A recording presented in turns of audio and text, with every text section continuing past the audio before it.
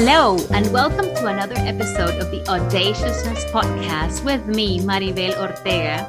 And me, Helen Strong. In this podcast, we showcase individuals who have set themselves bold and audacious goals and have worked to achieve them, with the aim of inspiring others to also set themselves audacious goals and to create a positive movement in the world.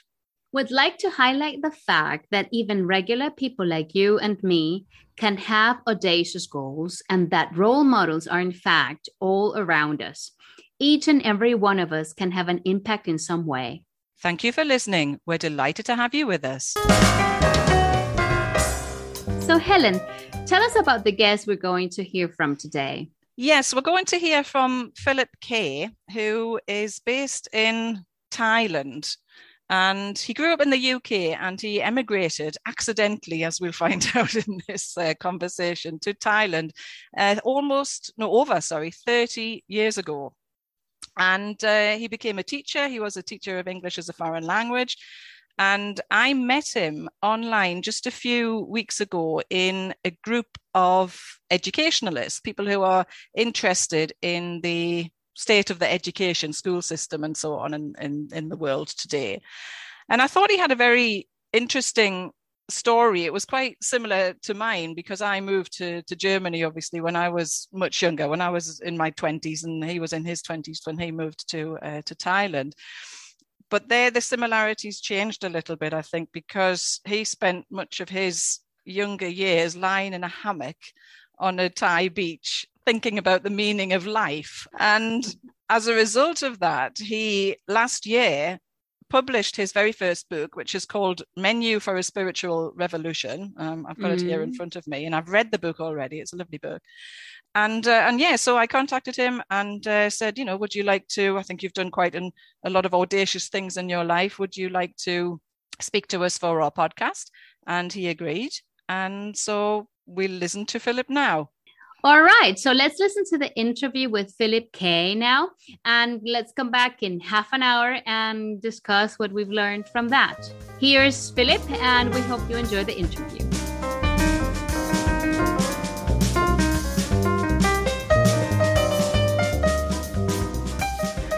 So hello, Philip, and thank you very much for agreeing to speak to us for our podcast, Audaciousness. Now, as we've just been speaking about, I've been reading your book, Menu for a Spiritual Revolution, and one of the things that jumped out at me was your bio on the back, where you said that you accidentally emigrated to Thailand in 1991. Yeah. So I'm curious, I'd like to begin with the first question, which is, how does one accidentally emigrate to another country, or in particular, how did you accidentally emigrate to Thailand? Can you start us off with that? Well, it's actually true that I did, but it was a nice rhetorical thing to include as well. But it's still true, and I wouldn't say anything that wasn't true. But I think the thing was that I wanted to go travelling to somewhere. I just wanted to travel because it's in my blood. My father worked in the aviation industry, so before mass travel was happening on planes, we used to get 10% ticket prices. So I'd been to a few countries, and so I went travelling, and I was going to go to China. But at that time, it was very difficult to get a visa for more than a couple of weeks.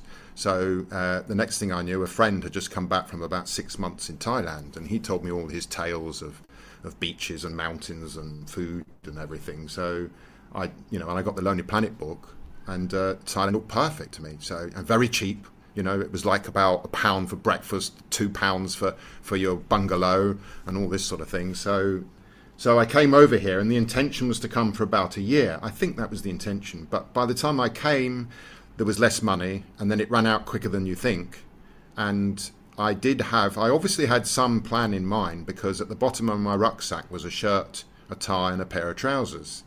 All crumpled, but the lady at the guest house ironed them for me.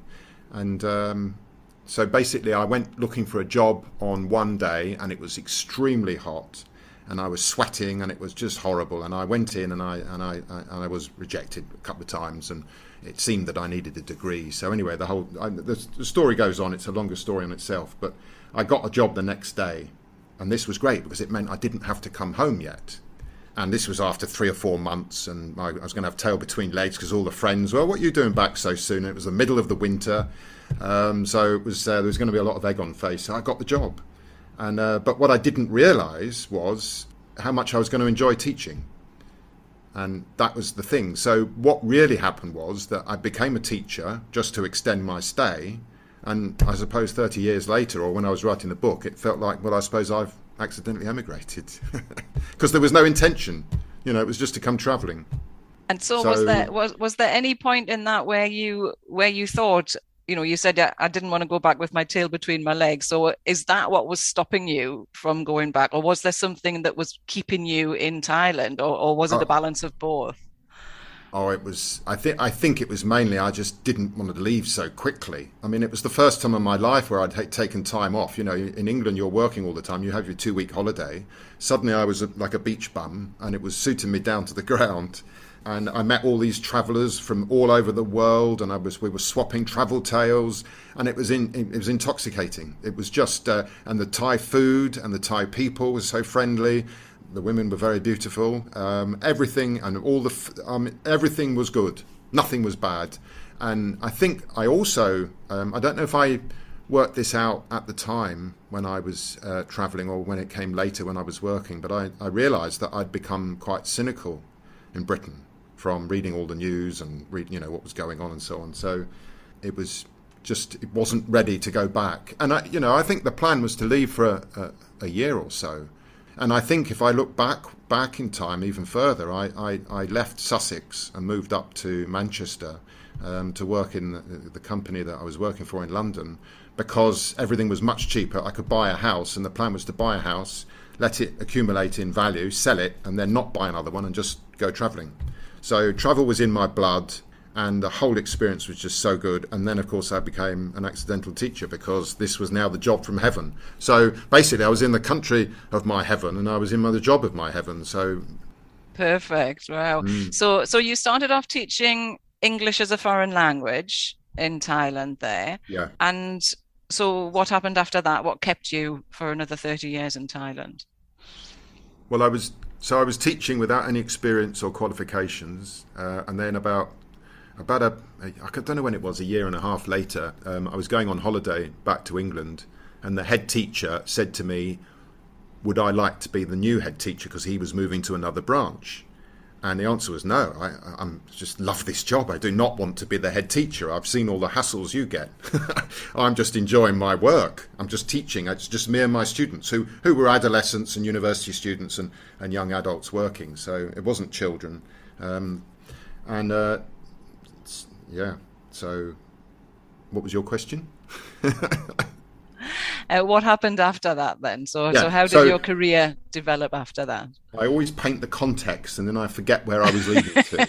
No worries. So when I went back from a holiday, I came back, and then he suddenly told me, you have to study for the certificate because we can't have head teachers without a certificate. So I was sort of drawn into studying that, which, as you'll know, is 1 month long.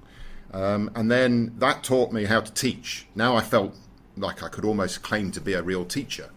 And then about 3 or 4 years later, I was again talked into doing my diploma.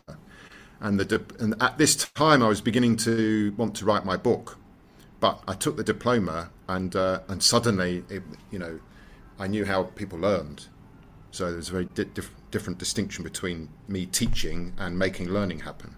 And that was just amazing. And then I don't know why, I had a very well-paid job with lots of holidays in Bangkok for 5 years at a university. And then I went back to England to do my master's in 2000. And then the plan was to then go to Hong Kong or somewhere that paid a lot of money and earn big money. But when the time came, my heart was telling me to go back to Thailand. So that's what I did. And then I quickly moved up to Chiang Mai. And Chiang Mai is, well, as anybody that's been here will always rave about it. It's a great place to live. So, and then a couple of years later, I got the job teaching the teachers, and this was big challenge, cognitive challenge, and I loved it. I absolutely loved it because I like the challenge. My work is brain work. Unfortunately, I'd rather be a gardener. But so it was teaching the teachers, and I really learned myself, and I basically got to the peak of my form, if you like. But I had to write this book. It was in me, and then so it was another great job, and then I met my wife. So about 17 years ago. So she's a Chiang Mai girl, a native, so she wouldn't want to live anywhere else, and I don't really. So yeah, suddenly 30 years have gone, and I'm nearly an old man now. Beautiful. You're such a great storyteller. I was so interested in just listening to the stories that now I have to come up with a question, and I do have a question. So in those 30 years, I picked up you used the word accidental 2 times. You became accidentally a teacher, and you emigrated accidentally. So do you think that you were following something in your head or your heart that was telling you to do that? How disconnected or connected were those choices to how you wanted to live your life? Yeah, that's a good question, because I have to rely upon memory. And it's strange in life that you know very well what's happening today, but in 20 years' time, think of how many days that you've lived and how many of them are simply not in your memory bank. They're just not there. And then there's other memories that will be triggered. But so much of our life just passes us by, and we don't have the memory. We just have, well, whatever memory we have, that's all we have. It's different to the actual experience that we have now. So I think, you see, my mum, she didn't leave Kenya until she was an adult and got married to my dad. So she lived there. Her mum was in India for her life. And, I was on an aeroplane going to Kenya when I was about 6 weeks old. So I think that I've been born with this travel lust, or wanderlust, I think it's called. And I didn't know, when I left school, I couldn't wait to leave school. I didn't know what I wanted to do. My dad had he had a cargo airline company at the time, and I think he probably wanted me to come in and take over, being the son. But I tried to keep away from a stressful world. I think I've been driven by not wanting problems and not wanting stress. And I used to see a lot of problems everywhere when I lived in England and didn't have so many myself. My problems were more of the inequity and the injustice that I could see going on in the world. But I didn't really ever have any personal problems. And that's the way I've always had my life. So I think perhaps I was born like a free spirit. I don't know, Maribel. I just know that I love travel. The other day, we've just opened up a tea shop in northern Thailand, and my wife runs that, and I go there for half the week. And we had a couple of customers come, and I sat down and was talking to them for over 2 hours, and they were travellers, and we were swapping our travel tales, and it reminded me that when I'm travelling or when I'm teaching, I'm absolutely in the moment, and I love being where I am, and you're connected with the people. And when you're swapping travel tales, you're connecting with positive people, and when you're teaching, you're connecting in a positive environment, because I've set up a positive environment in the classroom. And so I'm in situations where it's a joy to be alive. So in terms of the accidental bit, if I'm open, then that means that things will happen in my life that I hadn't planned, and I didn't really plan anything. So I suppose the accidents happen because I approach life with an open mind and an open heart, I suppose. And I'm not fixed to one place in the earth, and I see it as a huge planet, and I love to see the planet. So yeah, I mean, it's an accidental job and an accidental new country to live in, and I've now been here longer, because I was 27 when I left England, so I've been here longer than I was in England now. So yeah, I think maybe the accidental nature, which is, I like that word, because you hear of people emigrating and expats, and that's what they were, but I never did do that, so it feels right to call myself that. But I like those kinds of accidents where you let life come to you, I suppose, and then you react to it when something good comes along. So that means you're not a controller or a planner. you. Oh, what does that mean? That smile. Because, well, maybe Helen will remember reading about the control, which I write about in the book. Control. If you don't have self-control, you will spend your life trying to control other people, and other people will be controlling you. So I think control cuts to the very heart of living a good human experience, because it's vital. Control is coercive, and I smiled also, Maribel, because in my classroom I am seen as the leader and the hierarchical top person, but I can only make my classroom successful when I've got the students feeling they're on the level. So this is where I learned about good leadership. Dictators will want to control you. Autocratic authority wants to control you, but leaders don't do that. They want you to flourish. And therefore, they're going to listen to you, and they're going to make you feel useful and valuable and valued and all that sort of thing. And that's we all want mentors when we're young, and we want heroes, and we want good people to be inspired by, not necessarily to copy, but we get that inspirational external spark that can help us. Control is a big one, because for me, when you're trying to control other people, or you're allowing other people to control you, you don't have freedom. And I thought that humans are supposed to feel free because it feels good. And what is the kind of self-control that I understood? Like, you suggest we should have self-control? Did I understand that correctly? I think so. Integrity.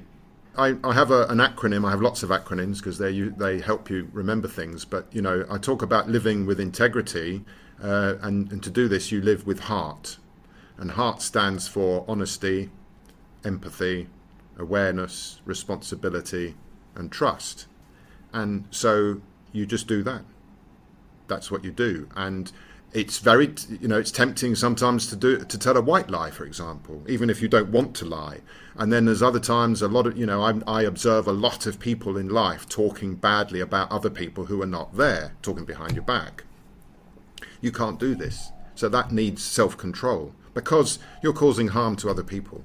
And in my understanding that I've come to in life, if I harm you, Maribel, then I'm actually harming myself. And if I let you harm me, then you're harming yourself and I'm being harmed, because we're all relational. So for me, the self-control is necessary to live with freedom, which itself needs, defining. But freedom to me is doing what you want, when you want to do it, without causing harm to anybody. So if you're going to cause harm, you can't do it. So, sometimes to avoid lying, I won't say anything, because I know that it's going to actually be too much for somebody to hear, for example, so I just don't say it. And I've also denied myself immediate pleasures in the past, because I knew that it would lead to harm for somebody else. So I think that's what I mean by the self-control, is to live with integrity, which in our world is not always easy to do. Do you think, Philip, this self-control allows, if you have this self-control, it allows you to do more audacious things in life? I do, because that's your guide. And if you're living by that, you're living by values instead of fear. And there's no room for fear when you're living with your values. So I think that if you consciously have certain values to live by, that is your sort of one man, one woman religion, if you like. That's your 10 commandments, but they're your personal ones that you've chosen that fit you. And so, yes, I think so. I'd like to go back to something that you said, actually, when you were talking about becoming a teacher. So you said that you teach, and then you said, or rather, I enable learning. So I'd like you to say something, because Maribel and I are both former teachers as well, and we know that what is taught is not always what is learned, and vice versa as well. Sometimes you might be teaching something completely different to what the learners are actually learning. I wonder if you could say something in your years of experience as a teacher and a teacher of teachers. What for you is the difference between teaching and learning? Teaching is, for me, is the focus is on the stuff you're teaching, and the focus is on you, and the focus is on the curriculum. But when you're enabling learning, you put the focus on the students, and it's their education. And okay, in a school system, they didn't choose to be there, but when I began teaching, they chose to be there. They were paying their own money and spending their own time. So and then I was told by my first head teacher, Thai students want two things. They want fun and they want to practice speaking. So both of those require learning to be a motivational experience. And so if I'm focused on what I'm teaching and me and getting them to learn what I want them to learn, that's not motivational learning. That's teaching. So learning, you see, if you're teaching a foreign language, maybe if you study engineering, you need to learn certain facts and so on. But with a foreign language, my students, I can't control their mouth. I can't get into their ears. They have to do it. They've got to do it. So, I had to focus and concentrate on how can I get them to speak and how can I get them to have fun. And the two come together. Because if you're sat there like in a normal school for 12 years, in a rows and columns just listening, and then you're blamed for not having attention, because how can you pay attention for hours every day for 12 years as a young kid when you're bursting to do things? And then, so of course, by the time we're adults, we've lost a lot of what is natural human essence. And it's because all they do in the school is teach, tell and test. When you're enabling learning, you're creating a supportive emotional climate. You're making the students feel good. You're making them happy to be there. It can't be too hot. Everybody's sitting in a U shape, so everybody can see everybody. And so the environment, you set the environment to be talkative, communicative, supporting. I never let cliques form, so I'll mix the students around so they work with everybody and they're happy to do that. And then I'm thinking, Here's a little example. It was after my diploma, so I was buzzing with all my new abilities and skills. And I was doing a reading passage, and after the reading, I wanted all the students to learn about 6 different words from the passage, which gave the words the context, because we were then going to do an output, like a speaking activity where they could utilize the intake from the text. And one student called me over, and I said, he says, what does this word mean? And it wasn't one of the 5 words. Now, normally, I would say, well, we'll talk about that later, but can you just do these 5 words? These are the important words. And then I'm thinking to myself, hang on, he wants to know what that word means. Why am I going to tell him, no, I can't tell you? And so that was an example of teaching the humans and not the curriculum and being alive to what's going on. I mean, that was just an example to highlight that. But yeah, learning is what it's all about. And when the students love their learning, they become autonomous learners and they become lifelong learners. And I think if you become a lifelong learner, then all these accidents will happen to you and you will do audacious things. You mentioned the education, like the regular education, and that children have to go to those fantastic 12 years where they sit and listen. What are they missing out on? What is education making kids forget? Or I think that children come to this world with agreeableness, love, trust, and through the years of education, I feel like they lose things. From your experience and what you've seen and knowing how it could be, what do they forget, or things that they came to this world with and don't learn or just lose? Have we got another 2 hours? They lose so much, Maribel. It really, I consider it criminal. I think humanity somehow has lost, is fallen out of love with itself. And it's not to blame anybody, it's not to blame teachers or anybody, but the system has developed over the years. The innate childlike curiosity and the creativity, stamped out. There's no space to be creative. And if you're curious and ask questions, so the curiosity and creativity goes. They don't teach us how our body works and how our mind works. They don't teach us how to learn. There's so much involved in learning. It's not just being told, and without attention, nothing gets learned. So it's very hard to hold the attention. They don't learn self-knowledge. They don't learn learning skills. Listening skills are not taught. Reading skills are not really taught. Writing skills are not taught. Speaking skills are not taught. You're there for 12 years. Why are they not working with each other? Why are they not building relationships and learning how to get on with each other and compromise and listen attentively and empathically and to read critically and to so, for example, if I do a reading text, I deliberately set questions that don't have fixed answers. So people have got to become responsible for their own ideas. And then we can have arguments and discussions and agreements and disagreements and so on. That particularly comes out nicely in multicultural classes. So almost everything that could be wrong about schooling is wrong in my view. And it's not to blame anybody, but we need... I use task-based learning, which you probably know. And task-based learning is giving tasks throughout the educational experience. So students have got things to do, they've got speaking to do, they can move around, they need the time and space to get in touch with what their unique talents are, but the school just wants a one-size-fits-all. So they don't find out, often people don't even know that they're talented in this or that. They lack confidence because there was never any speaking and never any need to think critically because all the answers were fixed and all the answers were given to you by the authority. And so, when we have a world where complying is blindly with rules that harm life, this is because we had 12 years of schooling to comply. We were not given the opportunity to find out basically who we are. We were shaped into a society mould.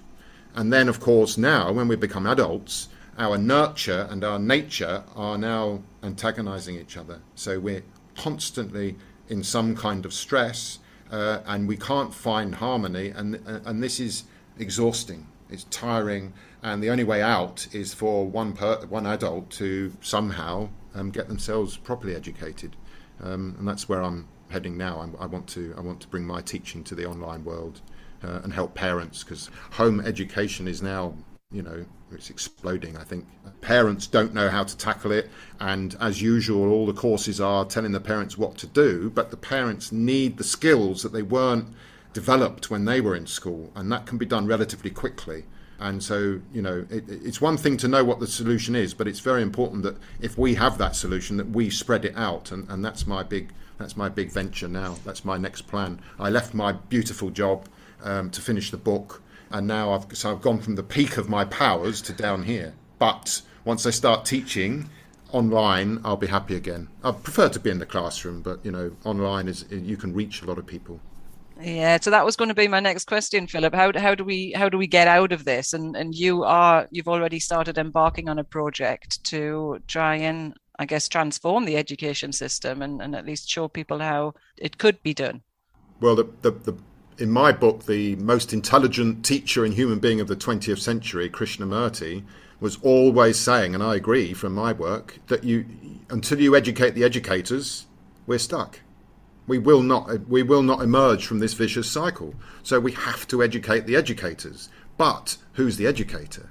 Now, we used to think teacher, but yes, teachers, but parents, leaders, community leaders, gurus, all kinds of people now. Anybody who works with other people and has some kind of leadership position, they are an educator.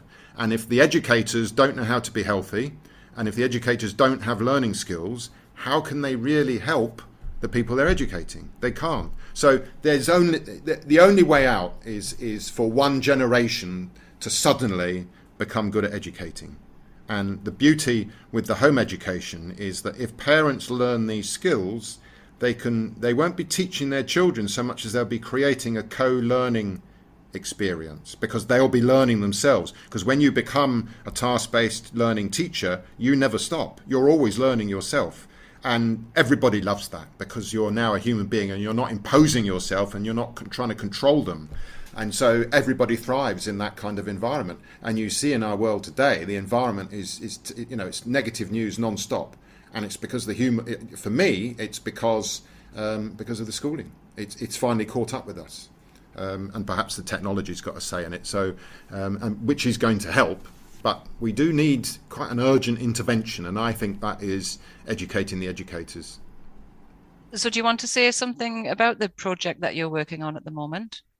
it's basically, it's a 16-hour course on, it'll be 8 sessions, Zoom online sessions, 2-hour classes, and it'll be 2 per week, so people can do it in 1 month. So it's 16 hours. There'll be homework, but my homework's always enjoyable. It's that you wouldn't want the dog to eat it. And it's 16 hours, and they will have the recordings, which will be invaluable, because one part of proper learning is reflecting. You reflect upon everything you've done. And I'll just remember what you said earlier on about input and intake. Input is what the teacher gives, and intake is what is received. So this course will teach the learning skills, the communication skills, reading, writing, listening and speaking, and motivating techniques. And the thing is that when the parents or the leaders or the teachers do the course, they will be with me live. It's only limited to 18 in the class, so we can have a happy group. They will be exposed to everything that I do as a teacher, and those are the things that that I'm teaching. I'm modelling the actual teaching that I'm teaching. So I'm walking my talk. And so the parents and the teachers, when I teach teachers, they're doing their masters with me.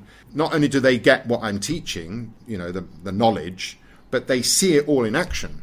So they know, and we have plenty of questions and so on. So where this course is going to be really valuable is that everybody will get the recordings, and they can watch those again and again, and they can watch them with their children, and they will keep on learning more and more.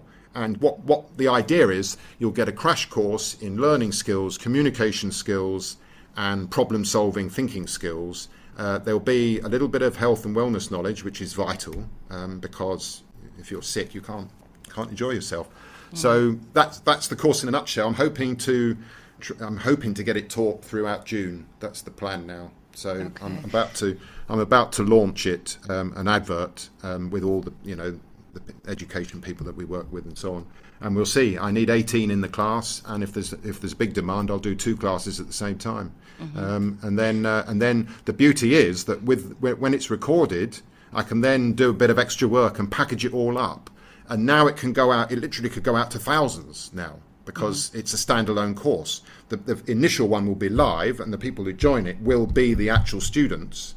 But when you watch this, you see what you've got to do. So in this way, if enough people discover my product and they like the look of it, then it literally can reach thousands of people without me being burned out. So that's the big plan. So if any parents or carers are listening to this podcast and want to find out more about this, where can they find it out? Good question.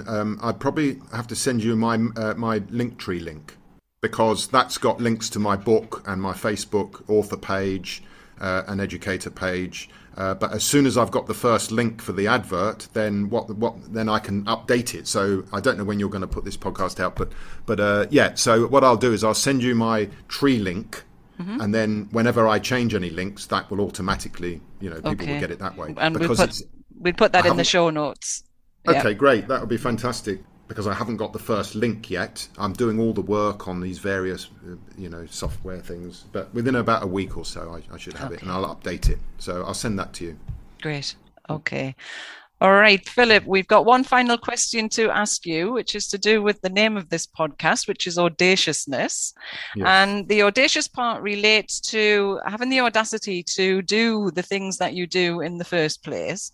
And the ness part relates to, it's an archaic word for a spit of land which juts out into the sea and remains standing regardless of what the elements are throwing at it. So our final question to you is, what is it that keeps you standing, that gives you the solid grounding to keep doing the audacious thing that you're doing, despite what life is throwing at you? Well, I don't really think of what I do as being audacious. I just think that I do what I do based on the context I had in my life. So I had a very lucky start with my mum and my dad for different reasons. But yes, I do get bad moments and bad times, and a lot in the last year with all this self-publishing and learning all this new stuff and so on. I was in a beautiful comfort zone in my classroom. I think nature helps me. Being alive to nature helps me, and learning helps me. because if you're a lifelong learner, you're always seeking out new things. So you've got an automatic guard against getting stuck or decaying or not evolving, because you are an automatic learner. And my mum I used to read books galore, and she encouraged me to read books. So I'm a book reader. Now I'm obviously a book writer, but I don't think of it as audacious. I think if people had a similar pathway to me, they would probably do the same thing. I'm just an ordinary soul. But if people think what I'm doing is audacious, and I understand that, I think I value life, and I value nature, and I value learning, and I think that's what keeps me going.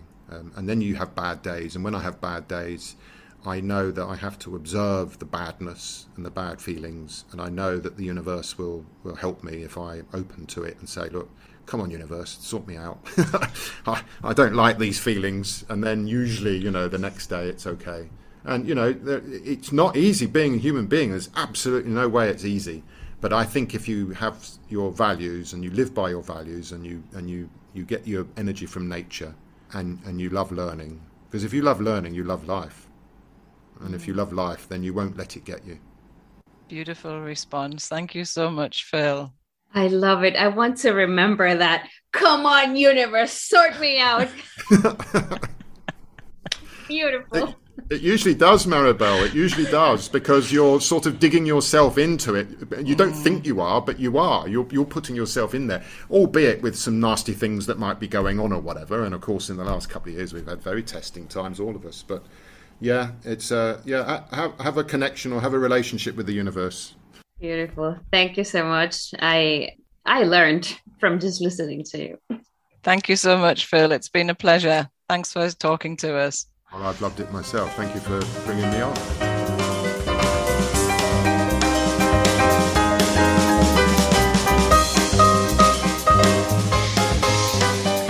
So, Helen, that was a fascinating conversation with Philip. Listening to that conversation again, what are some of the key things you're taking away from it? Yeah, well, I love the fact that he, as I said at the beginning, that he accidentally emigrated to Thailand, and he accidentally became a teacher, because, as I mentioned before, it's a similar story to mine, that I also didn't know what I was meant to be doing, and then I kind of accidentally fell into teaching and loved it as well.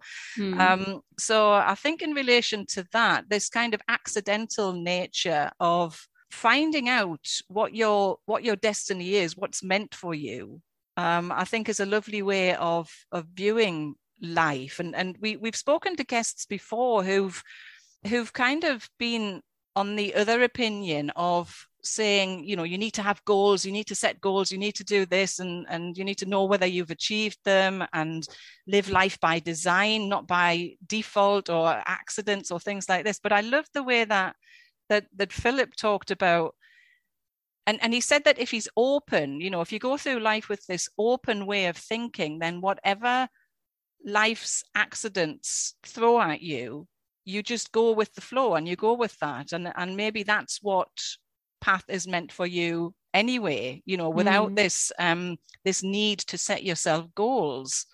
So I just thought that was a lovely interpretation of it. And like I say, when I was thinking about it, that was kind of how I lived my life as well, without these specific goals. So I'm not sure. What do you think about the difference between goal setting and letting accidents happen?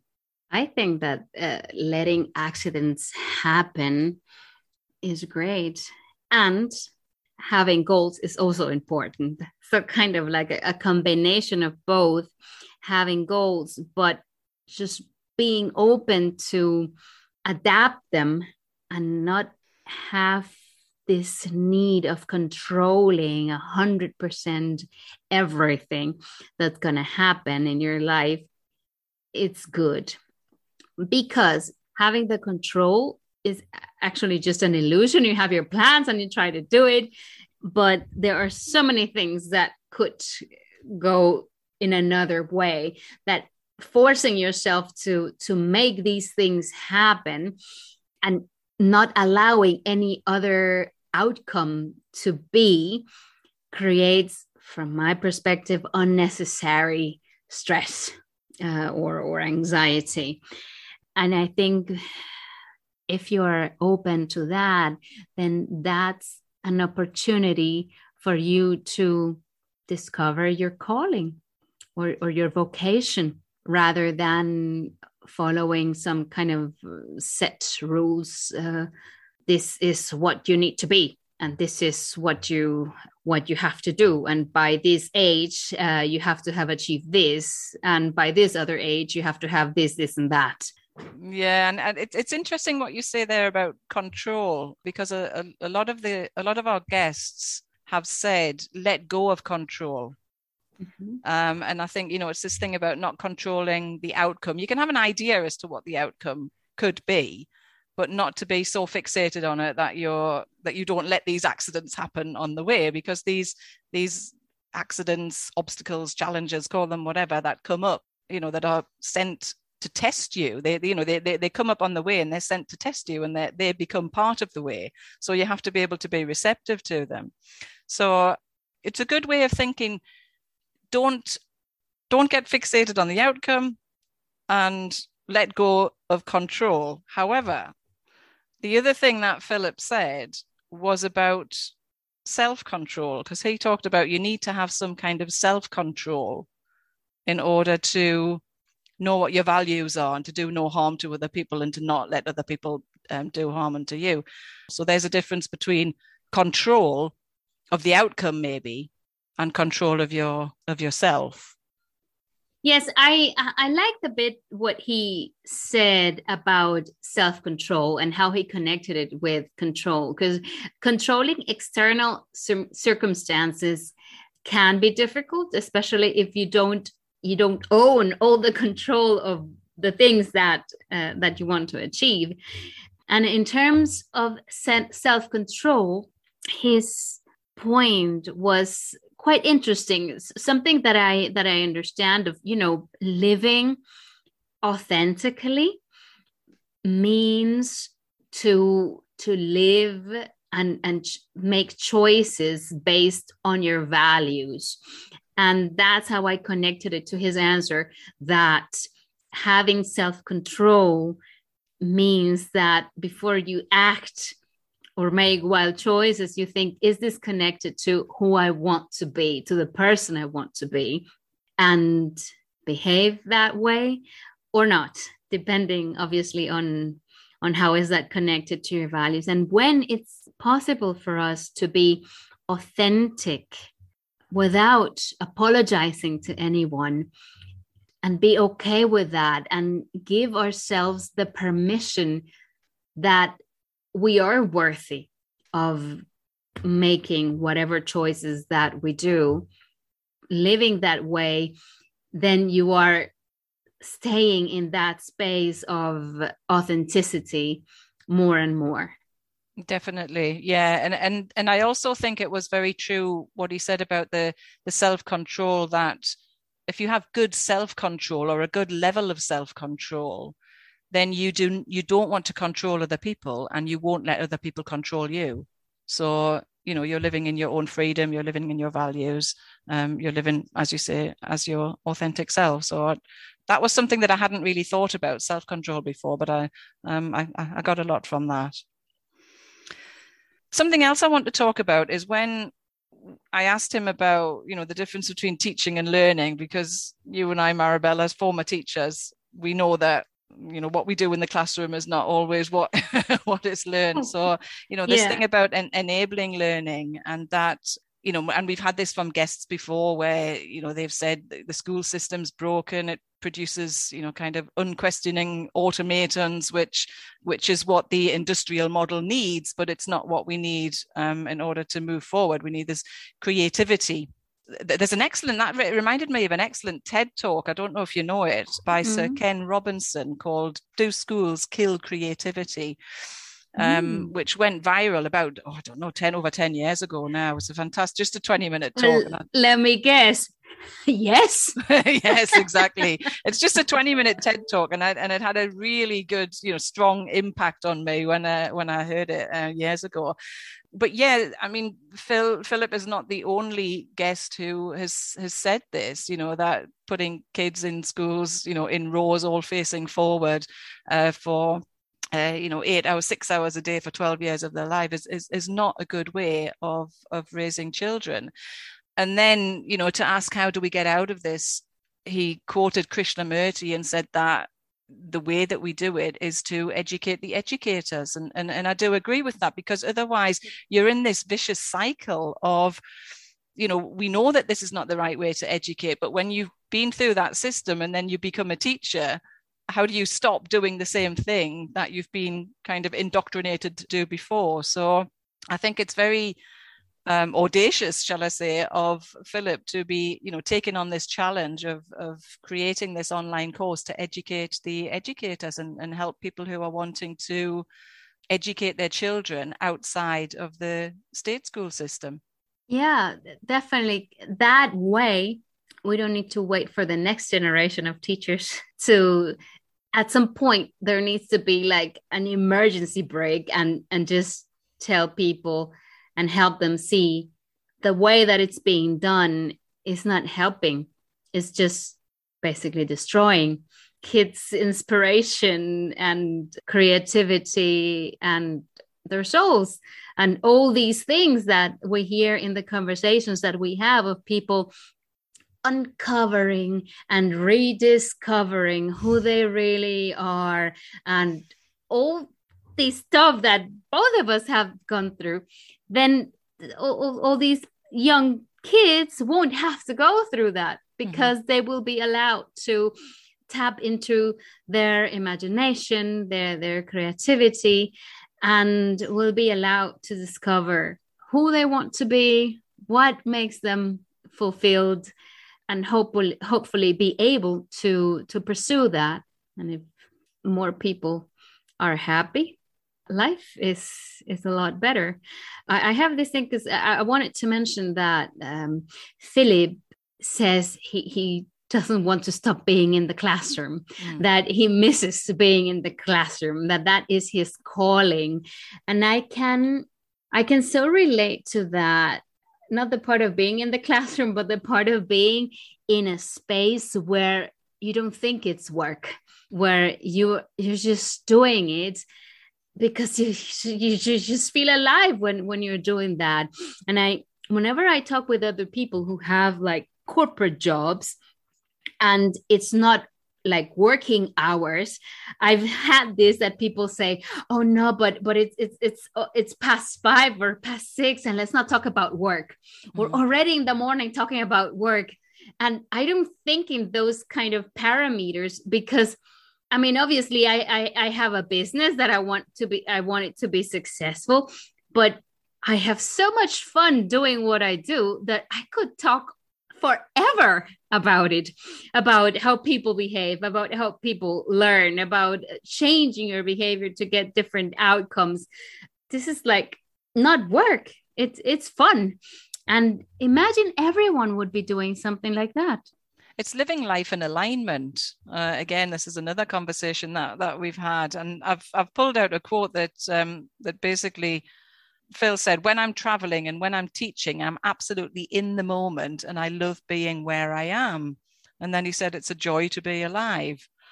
So that's exactly, it's living in the flow, living in alignment. And you've got so much energy, so much positive energy then, which has an effect on other people. Obviously, if you're emanating this positive energy, it's a joy to be alive. It is. Thanks very much for listening to this episode of our podcast, Audaciousness. We hope you enjoyed it as much as we did. A huge thanks to Phil for sharing his fascinating story of the last 30 years he spent in Thailand and the audacious goal that he set himself to fix a broken school system. Phil, this is very audacious and we wish you the best of luck with that. I like that, Helen. If you enjoyed this episode, please give it a like And if you think someone else would benefit from listening to this conversation, pass it on to them and share it with your friends and family, colleagues. If you know of any other audacious people, including yourself, get in touch with us. We'd love to hear from you. We'll be back in 2 weeks with another audacious guest and another audacious episode. See you soon. Bye. Bye.